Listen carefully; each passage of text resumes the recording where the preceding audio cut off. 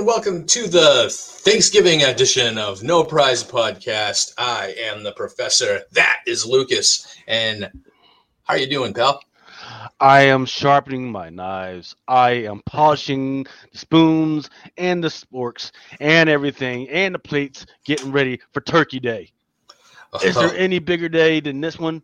There isn't, man. Come on now. And especially last year when we were all shut up in our houses and not allowed to see family. This year we're back to normal, hopefully, and ready to see 25 of my closest family and friends. Ooh. Yeah. Hopefully there's enough turkey. I heard turkey was like $100 a pound. So yeah, we shall see. Inflation has been a B. Yeah, been really busy. All of eggs, milk, turkey, meat. I've seen videos of people showing, sharing video of crazy prices for just meat and everything. So, yeah, please be careful out there. Don't put everything in your cart before looking at the prices.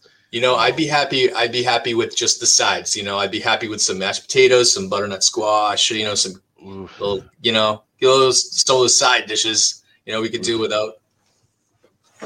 Yeah, I could do without turkey. Cook a ham. Do without turkey? Roast beef or something.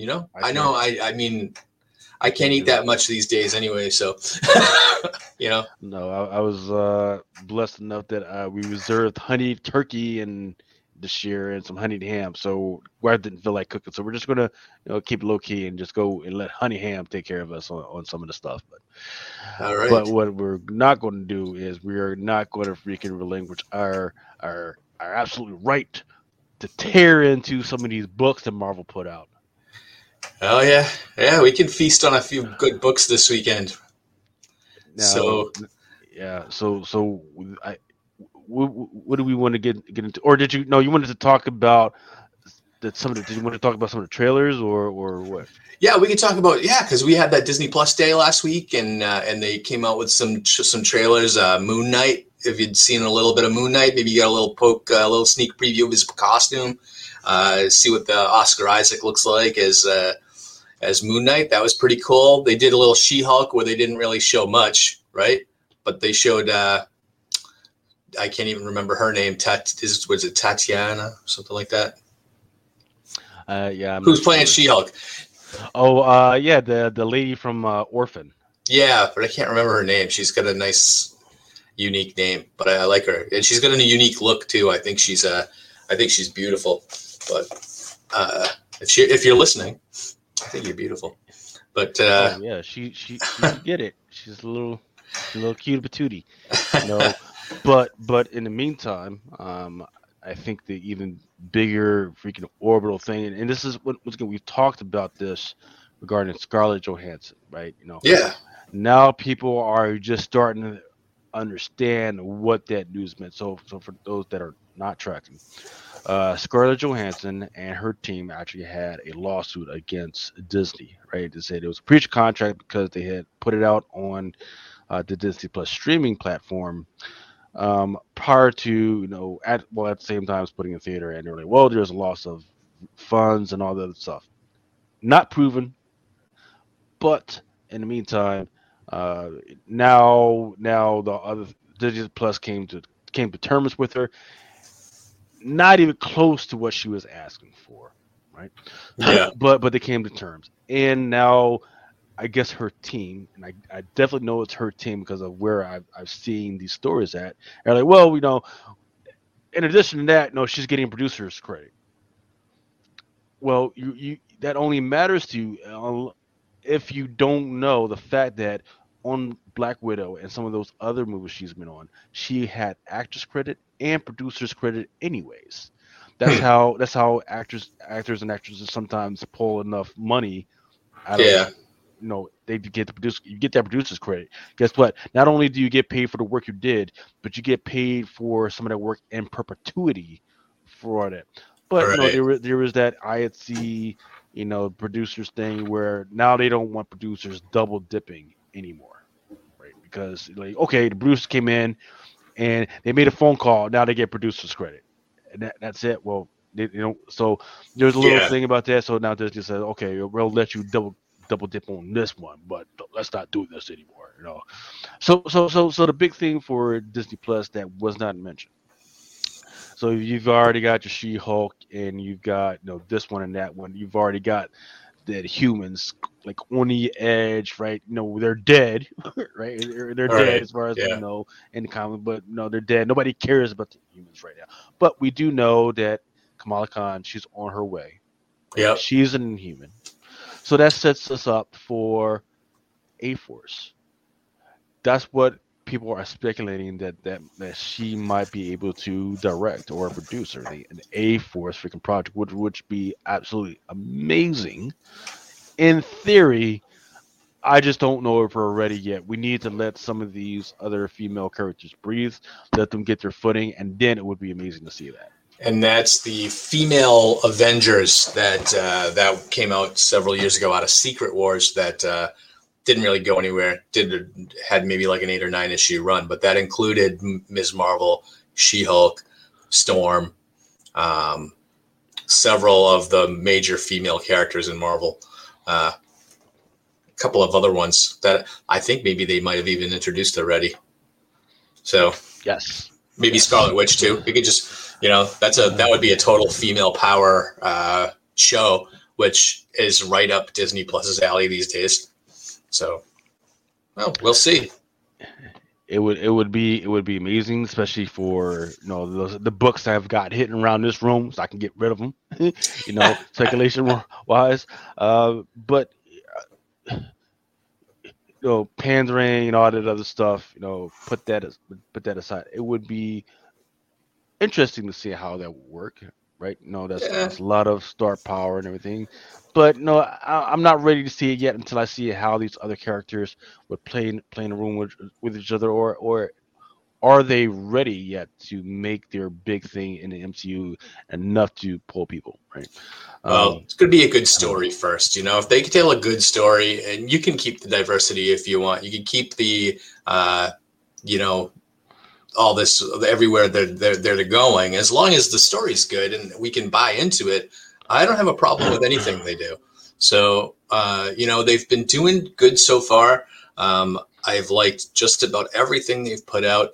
We have Hawkeye dropping this week. So before you eat your turkey, watch Hawkeye. I believe the first 2 episodes are dropping on, I think, the day before Thanksgiving. Ooh. So I think that show is going to show you more of the roadmap towards where everybody's headed, because we've already had Loki. We haven't seen anything. Well, we've seen What If, but I mean, I'm talking live action. We haven't really seen anything since Loki broke the multiverse open. I think we might see some cool live action stuff. And obviously the multiverse opens up the door for if Scarlett Johansson wants to return, right? Because we can just have an alternate reality version of Black Widow. Yes, but we also see Florence Pugh is on the cast list for Hawkeye. So she will be back as White Widow. And if you remember the stinger at the end of Black Widow, where she is recruited to go after Hawkeye. So we kind of knew she was going to show up, right? So I'm kind of really looking forward to that. And we're, introducing Kate Bishop. So that's another young Avenger accounted for. So that's another way they're heading. And she would fit into the A-Force that you're talking about really, really well. So the only one you're going to be missing, and so here's the deal. This character was not part of the original A-Force, but would make a great addition to it. And that would be Shuri. Oh, of course. Yeah. But because of some of the flack behind the actress, in between her thoughts on vaccines, right? Uh-huh. And her all of a sudden breaking her arm and having concussions and all this other stuff. I don't think they're gonna want to go that way. They're gonna go some other way, and they're gonna be proud to keep her out. Do you think that they might just recast her? I hope they do. I hope they do. I hope it's a shot across the bow, right? look, you work for the Disney Corporation. Absolutely, are you? You are the face at times for the organization. You Right. cannot be sending crazy ass messages to everybody. Yeah. You Well, can't do that. I was thinking about that earlier this week because I was like, man, because imagine if like Chadwick Boseman was still here, and let's say he was an anti-vaxxer. You can't recast Chadwick Boseman. But now that you're in a situation where Shuri needs to step up and be the face of Black Panther 2, or the main character, at this point, I think you can get away with recasting her if you have to, because she's not A-list, right? No, It's kind of never like has been. replacing Terrence Howard with Don Cheadle between Iron Man and Iron Man 2. Everybody was like, okay, I buy it. Same character, different actor. Right. Right. It's one of those sad situations of an actor, or an actor and actress talking themselves out of the A-list category. Right. Do you remember how high everybody was after Black Panther? Of course, yes. Everybody Yes. was amazed, right? Because Black Panther would have been an easy one to mess up. I've never seen a movie that afterward I felt I felt that it was an empowering movie, right? That it was a movie that people saw and instantly felt that they were more, right? That they belonged, like that there was something that was there that belonged to them, that was theirs. I think, and I've never ever seen a movie that made me feel more like that, ever. So that's the special power of that movie, and that's why it shows up in everybody's number one list when it comes to talking about Marvel movies, MCU movies, because that movie did something that no other movie I've ever seen did for people. So, and I know how strongly you feel about it too. So, I feel like, well, here's where I went. Like, in my mind, there's no other Black character out there right now whose history has solidly represented the Black community, out there. right. I have been sorely disappointed in the way the comics have gone. In fact, did Black Panther? Yeah, Legend of Black Panther came out this week. So Yeah. you know what? I'm going to address that later, right? Okay. So the comics over the last 2 to 3 years have sorely disappointed me. It's shown flashes, but they're not there yet. So for the movie to come out and do that and say, hey, we've got a direction. It's not just a direction; it was a vibe, which is very difficult to capture. A vibe, right? And to take the African American community to go from, because remember, the African American community was the last holdouts when it comes to the whole comics are cool now. They were the last holdouts. Yeah. And the Black Panther movie took them from that to, okay, yeah, really, we get it now. Comics can be cool. Yep. But now you've spent that equity that you had with Letitia's comments. You spent that on nothing. Yeah. On something that wasn't even worth it. She didn't. This was not a civil rights thing. This is like a common sense thing, and she spent all that equity. I don't know what she thought. I don't know what she thought, that she was just irreplaceable. Because sometimes we get that at our job, man. We're doing a little bit of good, and then we think we're replaceable, and the boss tells you something. You're like, man, boss, you better go somewhere. That's you got a freaking younger, better looking freaking guy that shows up. Yeah.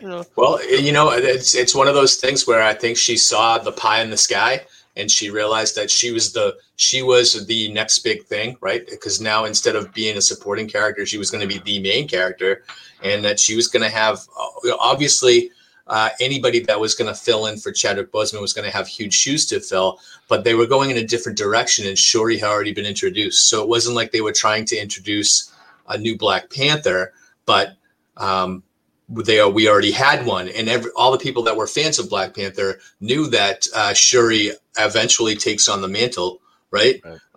So that was something that everybody was okay with and prepared for.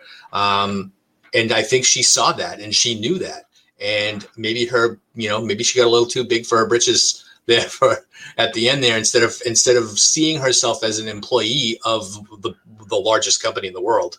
And, the largest company in the world, sorry, they like everybody to be vaccinated. And, hey, you're an employee at the end of the day, right? Like I don't know what she's thinking. Well, she's fully unaware of the Black Panther story and the Wakandan story. There's so many stories without Shuri in there. Look, we've got Killmonger books out there, and the Killmonger books are actually really good. Mm-hmm. So for her to take that, take this avenue, I don't know. Now they're coming up with all types of crazy stories. Oh, I know she broke her ribs. Oh, she's got a concussion. Like that accident happened months ago. How are we still having these issues right now? I don't know. So in the meantime, also on Disney Day, they mentioned that Echo was coming. Yep, and they're introducing her in the Hawkeye show as well. So we have Echo and White Widow. So the cast list is kind of crystallizing there. The Prey is a new Predator prequel movie coming, and now it'll be coming to Hulu. The X-Men 90s animated series, and apparently that was announced before, but they reiterated to talk about it again. So that's X-Men 97 that's coming out? Yes, sir. Yeah. And that's all that I'm tracking. Spider-Man freshman year as well, so the animation studio is really kind of bumping it up, right? Yes, sir. So there's all types of goody stuff.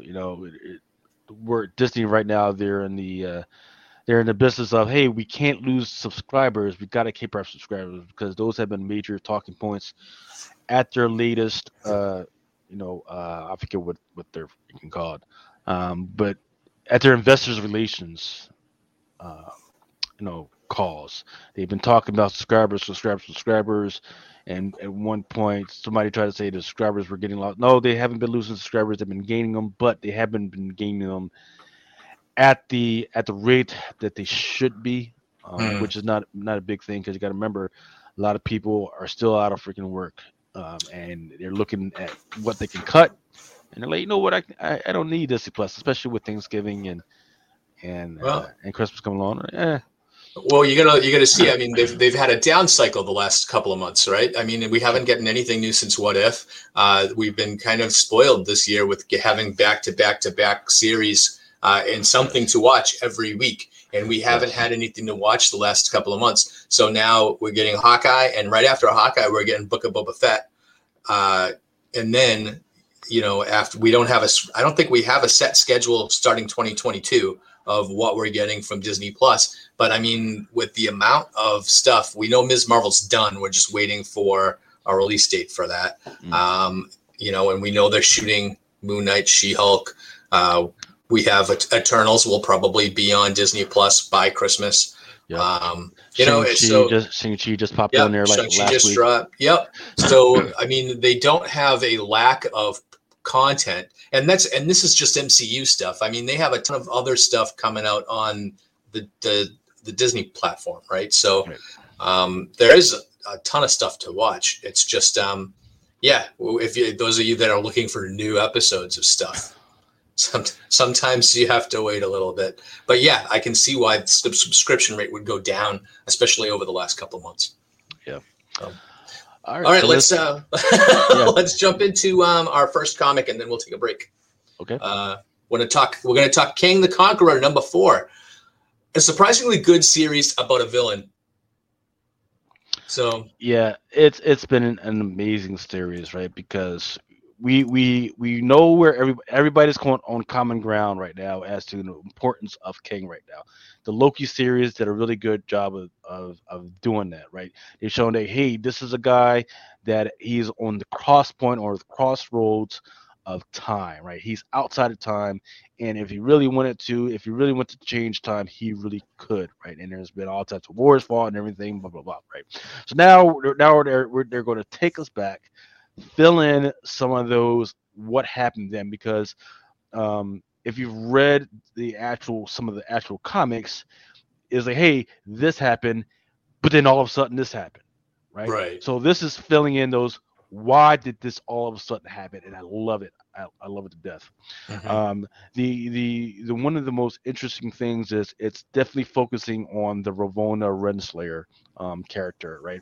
And how much and important she was to everything that's going on. So for those that don't know who or what was going on, the African American character, I think her name was Rebecca in the Loki series. No, it was Ravonna. Ravonna. Her name was Ravonna. Okay. Yep. So she that was Ravonna Renslayer in that series. Now the interesting thing is that throughout the history of Marvel and everything, that's not the only one she's been. She's also Valerie Richards, who is the daughter of Reed and Sue Richards, right? Wait, who's the daughter? Who's Valeria? Not Ravonna. Yes, she is. Yes, she is. She is eventually bioengineered to be Ravonna Renslayer. Oh, well, okay. So that ends. that puts a whole level of creep into this book. Then yes, it does. because they are relatives. This is the first. I think this is the first series that cements the fact that King the Conqueror is actually Nathaniel Richards.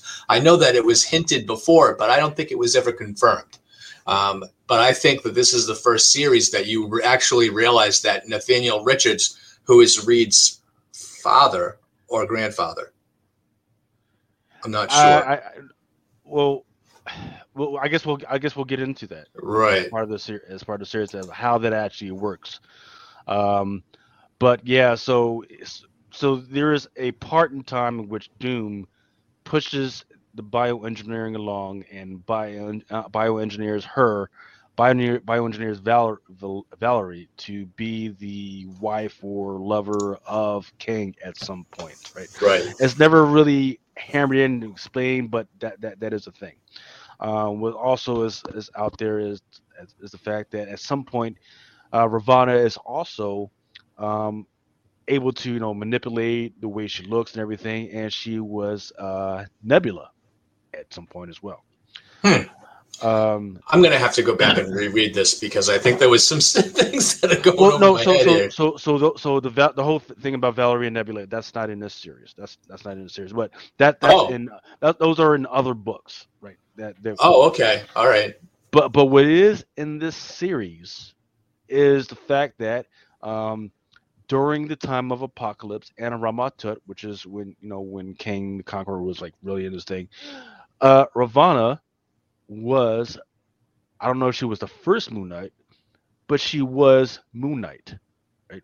And that's huge because chronologically, when it comes to the books being published and everything, her first appearance was Avengers number 23. That came out first, meaning that she was the first Moon Knight. That's freaking crazy to think of, we got the freaking character, but she was the first Moon Knight, which makes her book even more important when it comes down to all that other stuff. So I'm loving all this stuff, and they're putting her on the crosspoint and crossroads of everything. Yeah. Well, she was an important character even back in the 60s when she first appeared, because she humanized Kang a little bit. Because the first and second appearance of Kang, really, straight up vanilla villain kind of coming across time, and the first appearance of him with Ravonna was during the first run of Captain America's Cap's Kooky Quartet with Scarlet Witch, Quicksilver, and Hawkeye. Yeah. And that was maybe 6 issues into that iteration of the team. But Kang was kind of humanized in that story as being a man in love with who he wanted to be his wife, and was willing to go to war to get her. So almost kind of like a Helen of Troy kind of situation. And then at the end, and they actually recap that in this issue here, where Yes. the villain, Kang realizes that he would rather have love than victory, and then Ravonna dies as a result of that. Yes, And that is a powerful, because the build up to this, I think ever since issue number 1, has been the older King, right? Being a mentor to the younger King, say, hey, whatever you do, don't fall in love. Don't fall in love. Falling in love is a weakness. Falling in love is what will bring you down. Right? Falling in love is what will be your ultimate failure. He's trying to hammer it, and he's like, say it. And then the guy was like, the kid, the kids in that similar fucking kid fashion. You know how they do. Yeah, Right. Okay, Dad. Yeah, okay. Right. so now, as Kang's getting older and he's coming into his own and he's doing his own thing. He just, it comes to the point.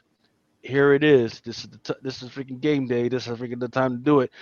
And it turns out that it wasn't just a thing of Kang being stronger, right? It was a point of by not saying by not going for the love and making love a priority, that is what kills his lover. Mm-hmm. That's the reason why, because he didn't listen to himself. He didn't listen to the older King. That because remember it was a thing of, oh, hey, there's this guy that I need to kill. By all things, I should kill this guy, right, and be done with it. But because I'm trying to impress this young lady and not be seen as a killer, she ends up dying as a result. That is, man. Yeah. Man, that is ultimate. That is really great writing right there, because it's been set up for like the last 4 issues. I don't know where you can go from here.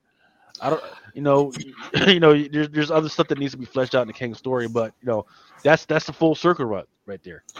I really think, I think the Kang as the, like, I guess the leading protagonist in his own book, I think that story really has legs, because I mean he's got 4 or 5 different identities where you could really kind of jump around, kind of like Moon Knight has different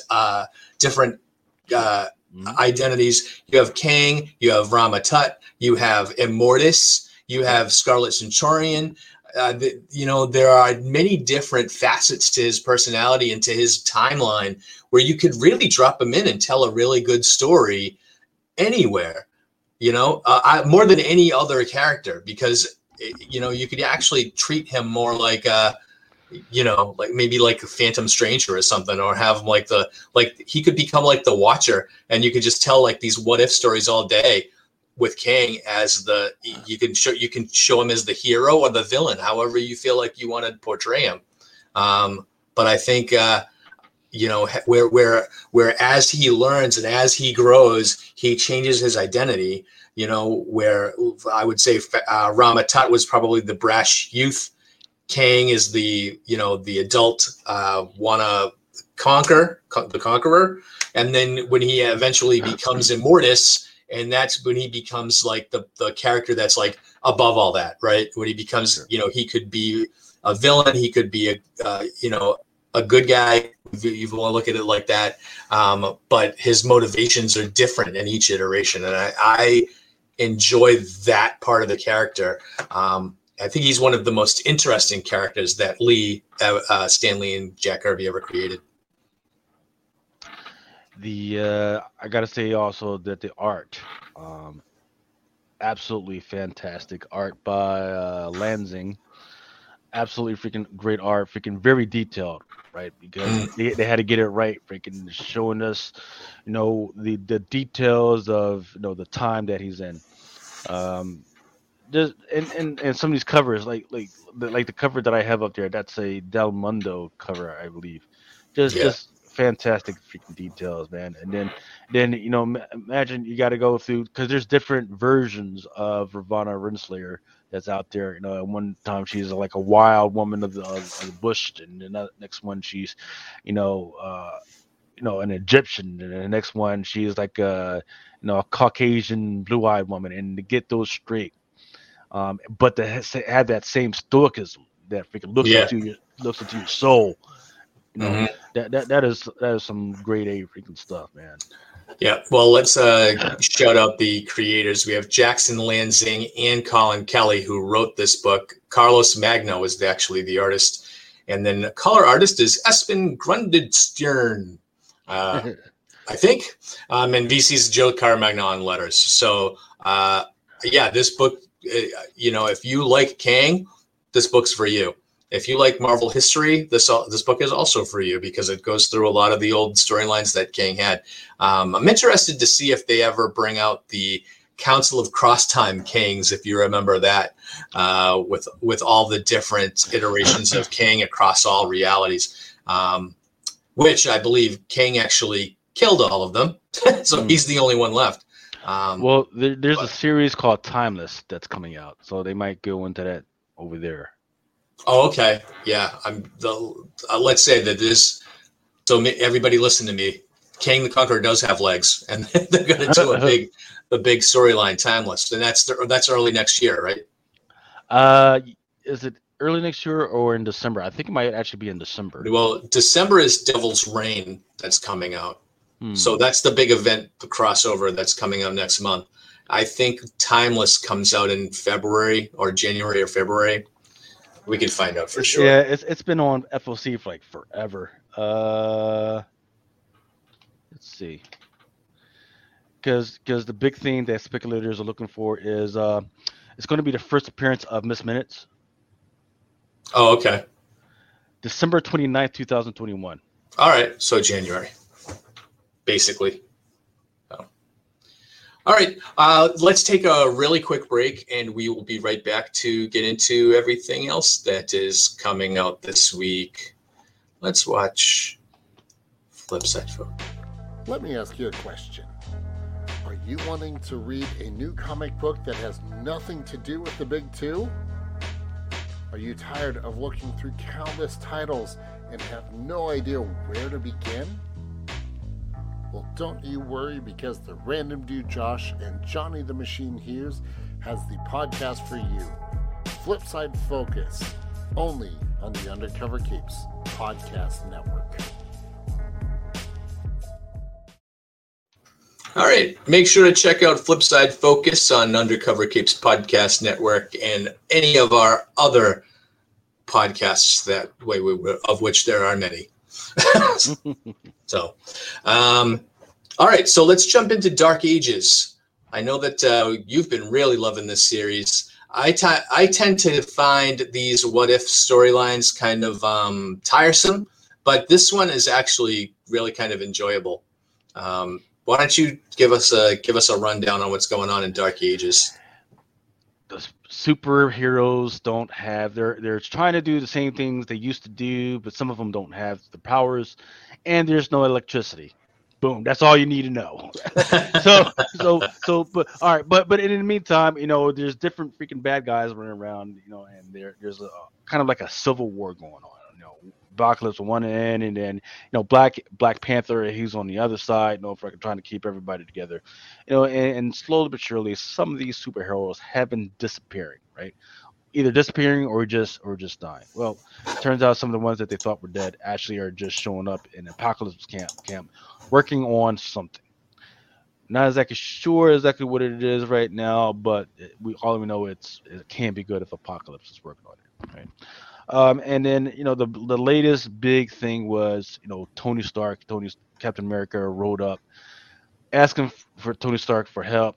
Tony Stark went with him, and now Tony Stark has disappeared.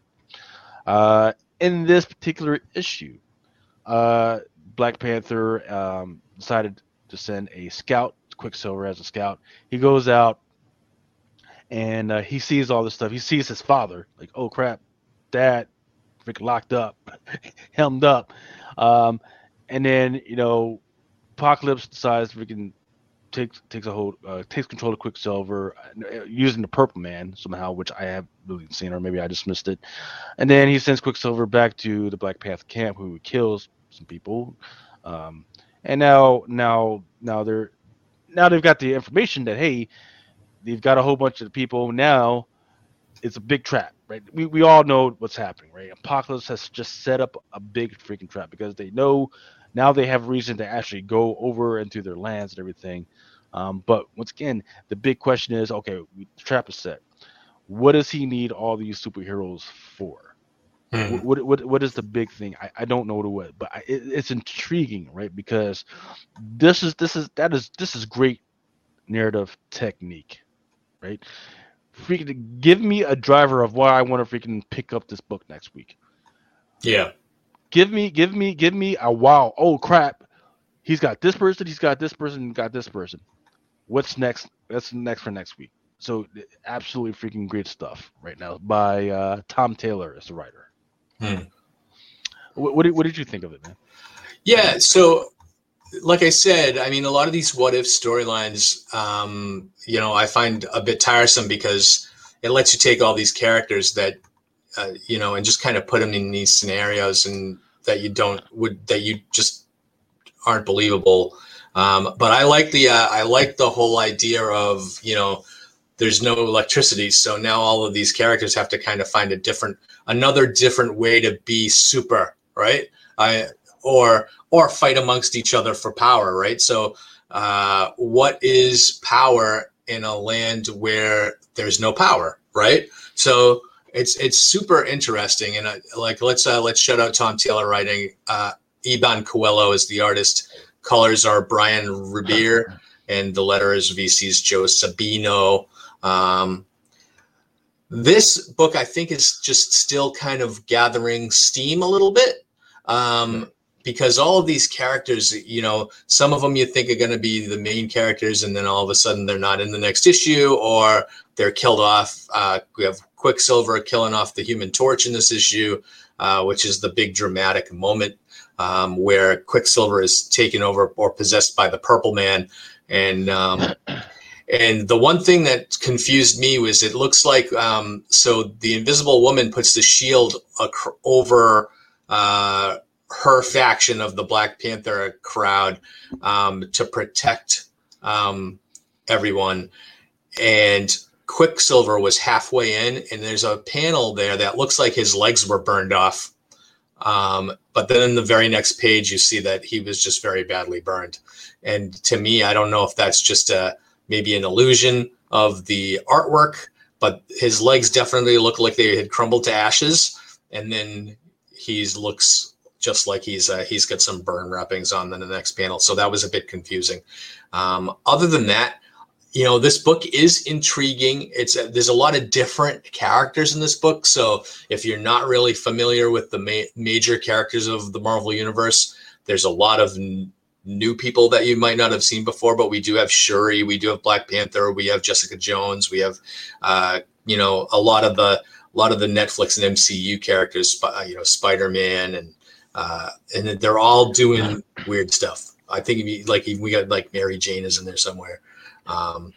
So it is interesting. I love the whole kind of think tank there of Apocalypse and Purple Man and Dr. Octopus. It's like, I'm like, okay, that's kind of like a villain team up right there. But the fact that Reed Richards is working with them is intriguing, because then you're just like, okay, I don't really know if this is, if Reed Richards is working with them as a means to an end, or because maybe Reed is without power, maybe he's trying to science it himself up, Yeah. And they're using, using Magneto as a power source. Genius. So I can see where this is going, but it's fun to read. And the only thing I can't really get across is that these are not the characters that I'm so used to reading about. Right. I don't look at I don't think Phoenix in this is Phoenix. I don't think Quicksilver is actually Quicksilver. It's like just a different Quicksilver. So it's tough for me to buy in, but the story is really good. So, I mean, I'd like to read the story for that and just kind of pretend that they're all different characters. But they introduced at the end of this issue Venom, but I don't know if this Venom is a Venom Carnage mix-up, it looks like. So yeah. We'll see. I just think Is it just me that I just don't think that Venom is that popular to be like he's kind of like this generation's almost like Deadpool, or he's in everything. Yeah.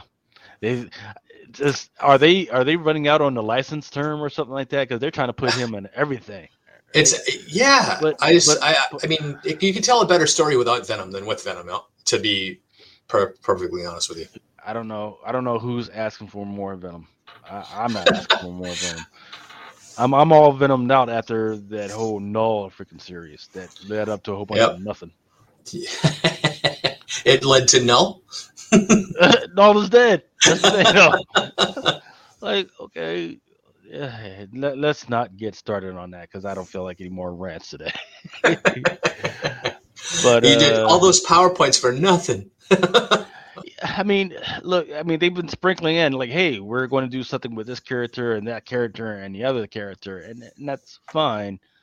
But in the meantime, the ending was just so crappy. It's like, nah. But hopefully, we got Al Ewing. He's going to do. Is he doing Venom? The first issue just came out. And then Donny Cates, he's getting ready to do Hulk. So maybe they'll fix it and make it right. But right now they're on my crap list. Well, Al Ewing is definitely not on your crap list, and he is. If we were gonna, and maybe we'll do an award show for our last show of 2021, where we can do best writer, best story, and all that stuff. I think that's a good idea. Because I can already tell you the best writer is going to be Al Ewing, because of the ideas he's bringing to the table, and the kind of not the weird way of which he's doing it, but the kind of characters he's using to kind of really continue his kind of corner of the world, right? We all know Al Ewing just wrapped up his spectacular run on Immortal Hulk. And actually spun off. We've got a few issues of the new Defenders book where he's kind of getting into his ideas here. But here he's expanding on his ideas that he had during Empire and elsewhere.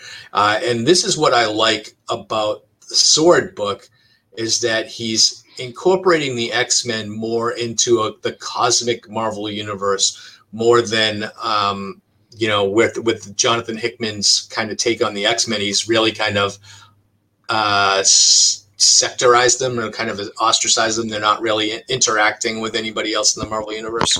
Right. Yeah. This Sword book is definitely a horse of a different color, where they're doing different things.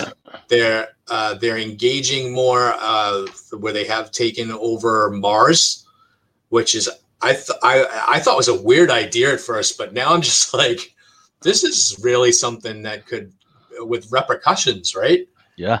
And what they're doing here is they're really kind of getting into I think he's moving the pieces on the chessboard, where they've introduced these characters or reintroduced in some cases, and you've really kind of pivoted where they're actually pitting the X-Men against pretty much the rest of Earth, right? When you're talking about Brand and Gyrick, just being those characters that they say they're working with the X-Men, but we kind of know they're not, right? And then you have Whiz Kid, that's the double agent turned triple agent turned, where does his loyalties lie? There's a good question. And these are characters of the Whiz Kid. This guy, Al Ewing, can literally do anything with. The dude's a blank slate. He was his first appearance was in the Fallen Angels limited series, like 1987, and I think he was in X Factor for just a blip. But this guy is like, no one knows anything really about him. He's a blank character. You can just do whatever you want with him, and I'm just like, okay, this guy is actually like a decent character. I didn't think he was a throwaway, but Al Ewing has turned him into someone that's really, this book is kind of hinging on, right? Yep, great freaking. They did him right with some great monologues displaying what's going on in his head. Yeah, and then you have the adult Cable now that Kid Cable is back where he's supposed to be. So you have the actual Cable, and this Cable kind of comes off as a big dummy in this issue, which is not the way that I'm used to seeing Cable portrayed. Never really used to seeing him as trusting even of his allies, and he's actually really duped big time by WizKid in this. And to be fair, in the early issues of Sword, where Kid Cable was running around, they did establish that relationship, and then broke it. And now here's adult Cable, and they're reforming that relationship. Or you're supposed to remember from earlier that they were friends, and now it's kind of come back. Storm has taken the next level in this book, right? Storm as a character, you've always known she was a strong leader, and she's the goddess, you know. But in this book, man, is she something else, right? Yes, sir. You know, she's for the last year, they have really done Storm right. Yeah. Right. She's not just, you know, this auxiliary character.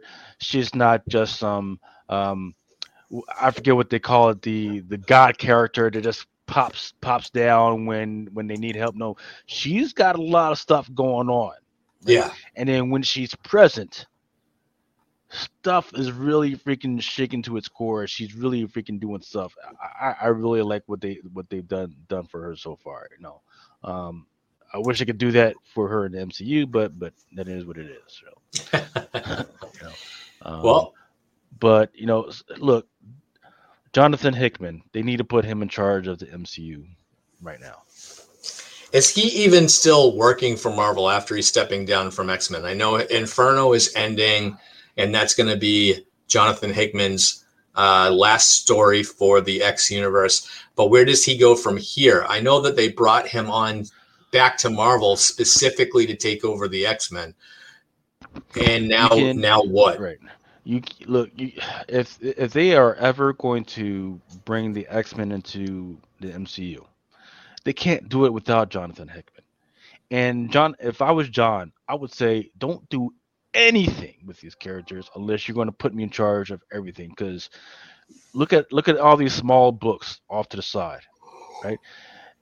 We know how strong his template was, right? Yeah. You know, he put the rules, he put the laws of how it's all supposed to work.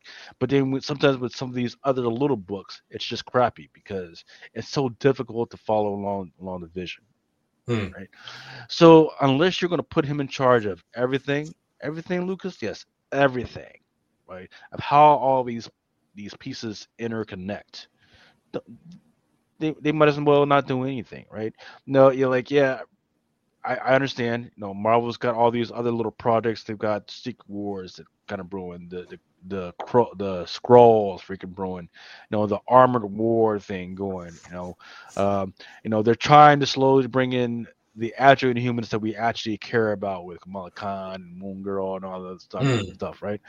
But look, I don't see a plan. Yeah. Right? You know, after Infinity Gauntlet.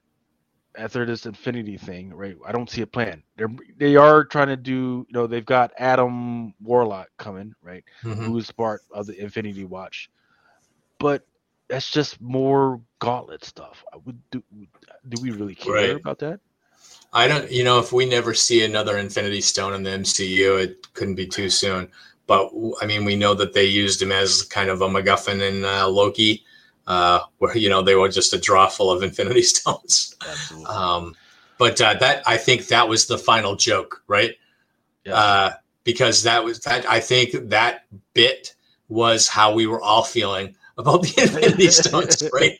I was just like, oh my God, there's so many of them. And it just turned into a joke. And I thought that was actually kind of funny. But I just have a question for you. So if we're kind of talking about the X-Men and the MCU, when they get introduced, do they get introduced as Jonathan Hickman's version of the X-Men where they're all living on an island?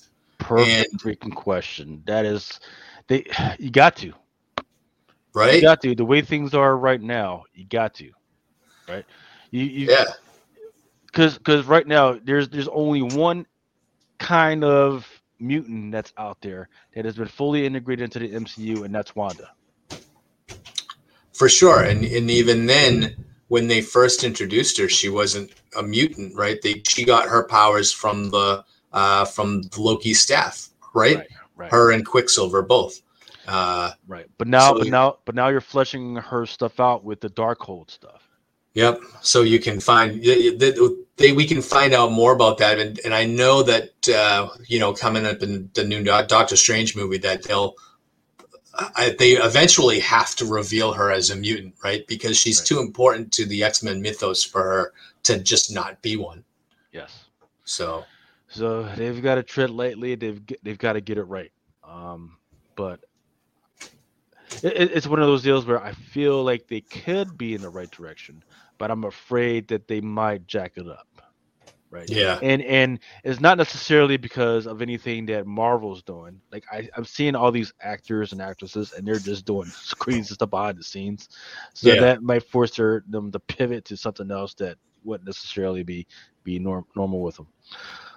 But to kind of close out what I thought about Sword was, look, the plan is always what drives you, and the plan here on Sword looks like it's like going to be like a James Bond thriller, right? Because, well, yeah, he's an agent of Krakoa, right?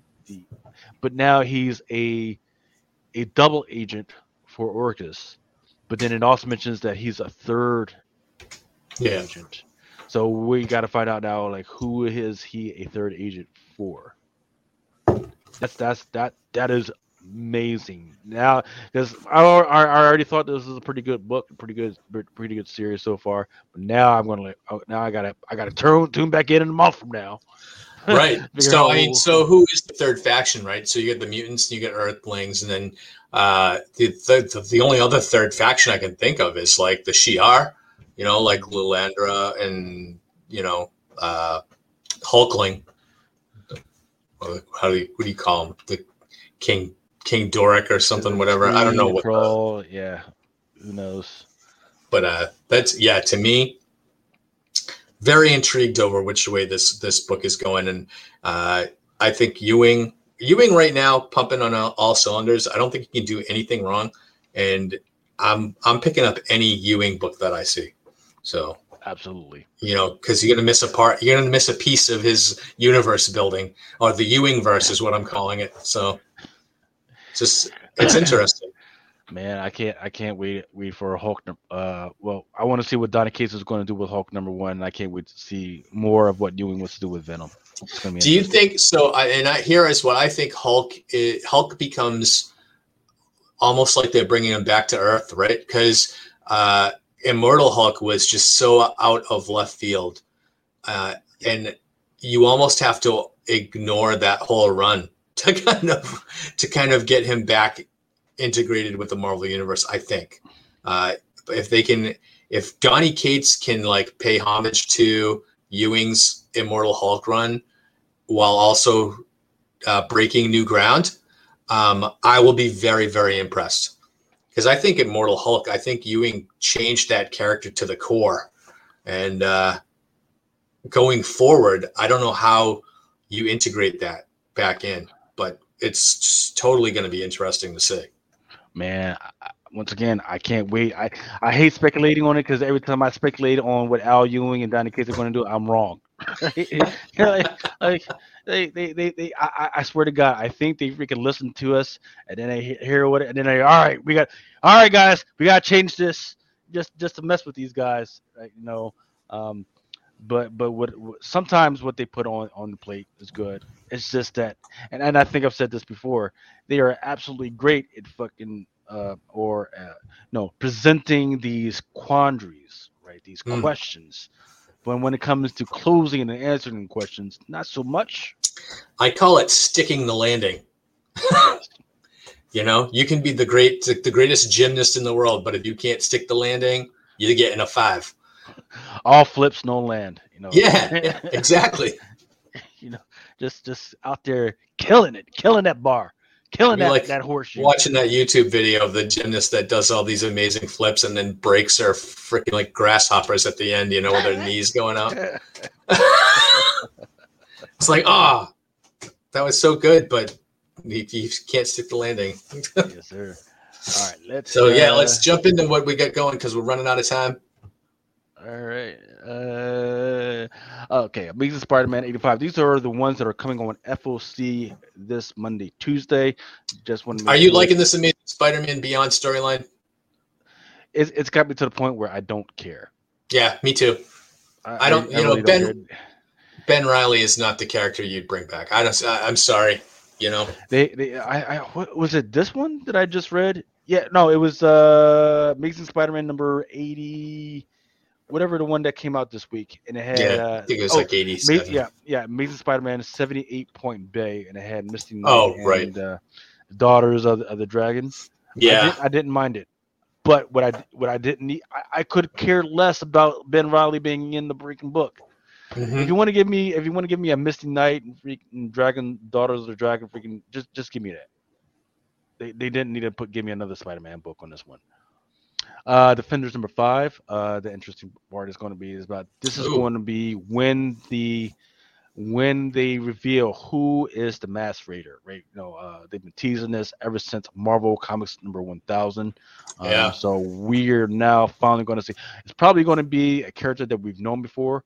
But this is going to be interesting to see. A lot of people are freaking kind of rocking just to see what's going on with that one. Do I want it to be the Two-Gun Kid? I really do. That would be amazing. That would be amazing. Or some old Western character. I think it would be just great. Yeah. Strange Academy number 15. Nothing too big about this one. The Gaslamp character has been around before, but I have been getting a lot of feedback that people do like these Alberto Ramos freaking covers. Strange Academy is one of those books that is sneaky good. If you get into it, it's kind of like a cross between Young Avengers and Runaways. Where I kind of feel like it's heavy on the drama, kind of light on the action sometimes, but the characters make the book. And if you can get into the characters, it's really an interesting read. It's pandering to a specific demographic done right? Because you've not only got the teen drama thing going, but you've got some teen romance popping up and down, and it's actually done right in a way that makes sense. There you go. Ben Reilly Spider-Man number 1. Just quite a few covers. My favorite right there is actually the one in the far right. I know I got to minimize. It's a Jurgens design variant, which is a 1/10. But the big one is the Jurgens sketch design, which is a 1/50, black and white. I don't know why they decided to do that. I don't know if Ben Reilly has enough of a fan base to make people want to buy these incentives. But here's the thing. This is why Ben Reilly doesn't fit in the Marvel universe right now, is because we have Miles. True. You can't, and Miles does not walk around as Miles Morales Spider-Man. He walks around as Spider-Man. So now you're going to have Spider-Man, Miles Morales. You're going to have Peter, and you're going to have Ben. I just think it's too much. Yes, it's Ben Reilly is the character no one demanded to come back, and that's Miles Morales has his own clones to deal with. Why didn't they just go into that story or just bring that whole thing along? Yeah. I really kind of wanted that storyline a few years ago where Jackal was Peter Parker's clone, and he resurrected a whole bunch of side characters that Peter had died in the book. I thought that was going to be the last clone story, but I guess we're just never going to get away from clones with Spidey. So I feel bad because I really kind of this book could be good. I just think there's too many Spider-Mans running around. Exactly. And they all come out in the same week. So awful. X Lives of Wolverine number 1. I love this cover. That's the one to the right. That is a Jorge Molina variant, which is going to be a 1/50. Now there's a whole bunch of them. Oh wow. Feedback from a lot of people was they liked the one of Wolverine in the snow.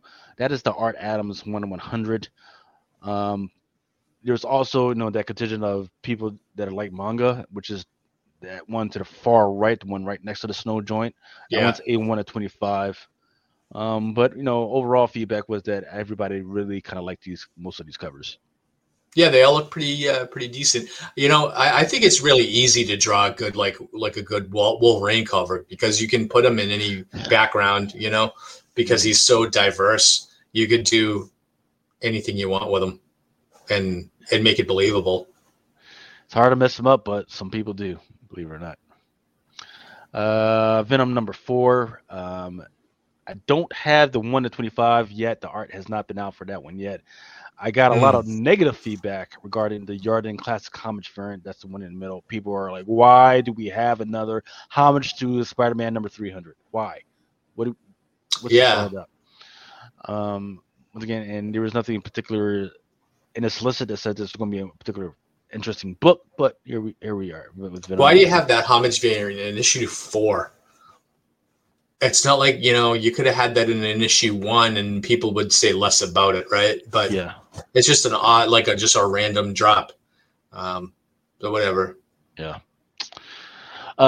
Quickly, new releases that are coming out for 11/24/2021. Black Panther is coming out. People are keeping an eye on that NetEast, but the thing that people are definitely going to look for at which is an incentive, is that Sam Spratt. That's the one to the far right. That's one of the Throne engulfed in flames. People absolutely love this freaking cover. I just don't know how many copies are going to be out there. That's a good cover. There are some fans of Simone Bianchi, which is the one in the freaking middle. But look, people are loving that one, that Sam Spratt one.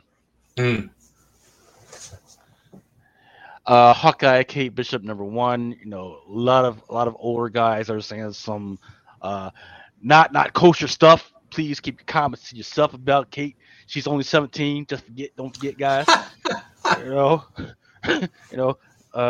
But I will say I do like the cover. The purple kind of freaking cracks. It's really freaking good. But this might be her best cover yet.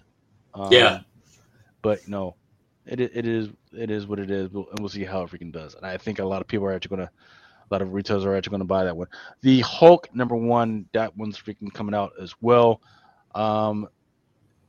It's got a bunch of covers. The one that I love right now is the one to the far right. That is a Simone Bianchi freaking cover. Yeah, that looks good. I think there's an Art Adams. That's the one down, or second one at the bottom. Left. Yeah, and then the Steve Young. Not Steve Young. Excuse me. Scotty Young. No. Is that it's either a Young or a Momoko? I think that's actually a Momoko. Yeah, I think that's actually a Peach Momoko. That one where he's grabbing the star. Yeah. So, Death of Doc Strange number 3. People were blowing up and loving that Jacinto variant. That's the one to the far right. It's a 1-25. They said it was trippy. They love it. The colors freaking popped and kind of looks like Magnola, right? Like Mike Magnola. Yeah. So people are loving this one. So if you see that one just hanging out on the table, freaking go ahead and grab that one. And then that, sir, is all I've got. Nice. And PP. All right. And that's all I think we have time for, because we're up against it. We're a little bit over. But join us next time. We'll be into the final month of the year, December. We have Death's Reign coming out. We'll be knee-deep in Hawkeye. We will probably be just a week away from the Spider-Man movie coming out. So we'll have lots to talk about. So thank you all for joining us. And we will see you in a fortnight. Be safe. Peace.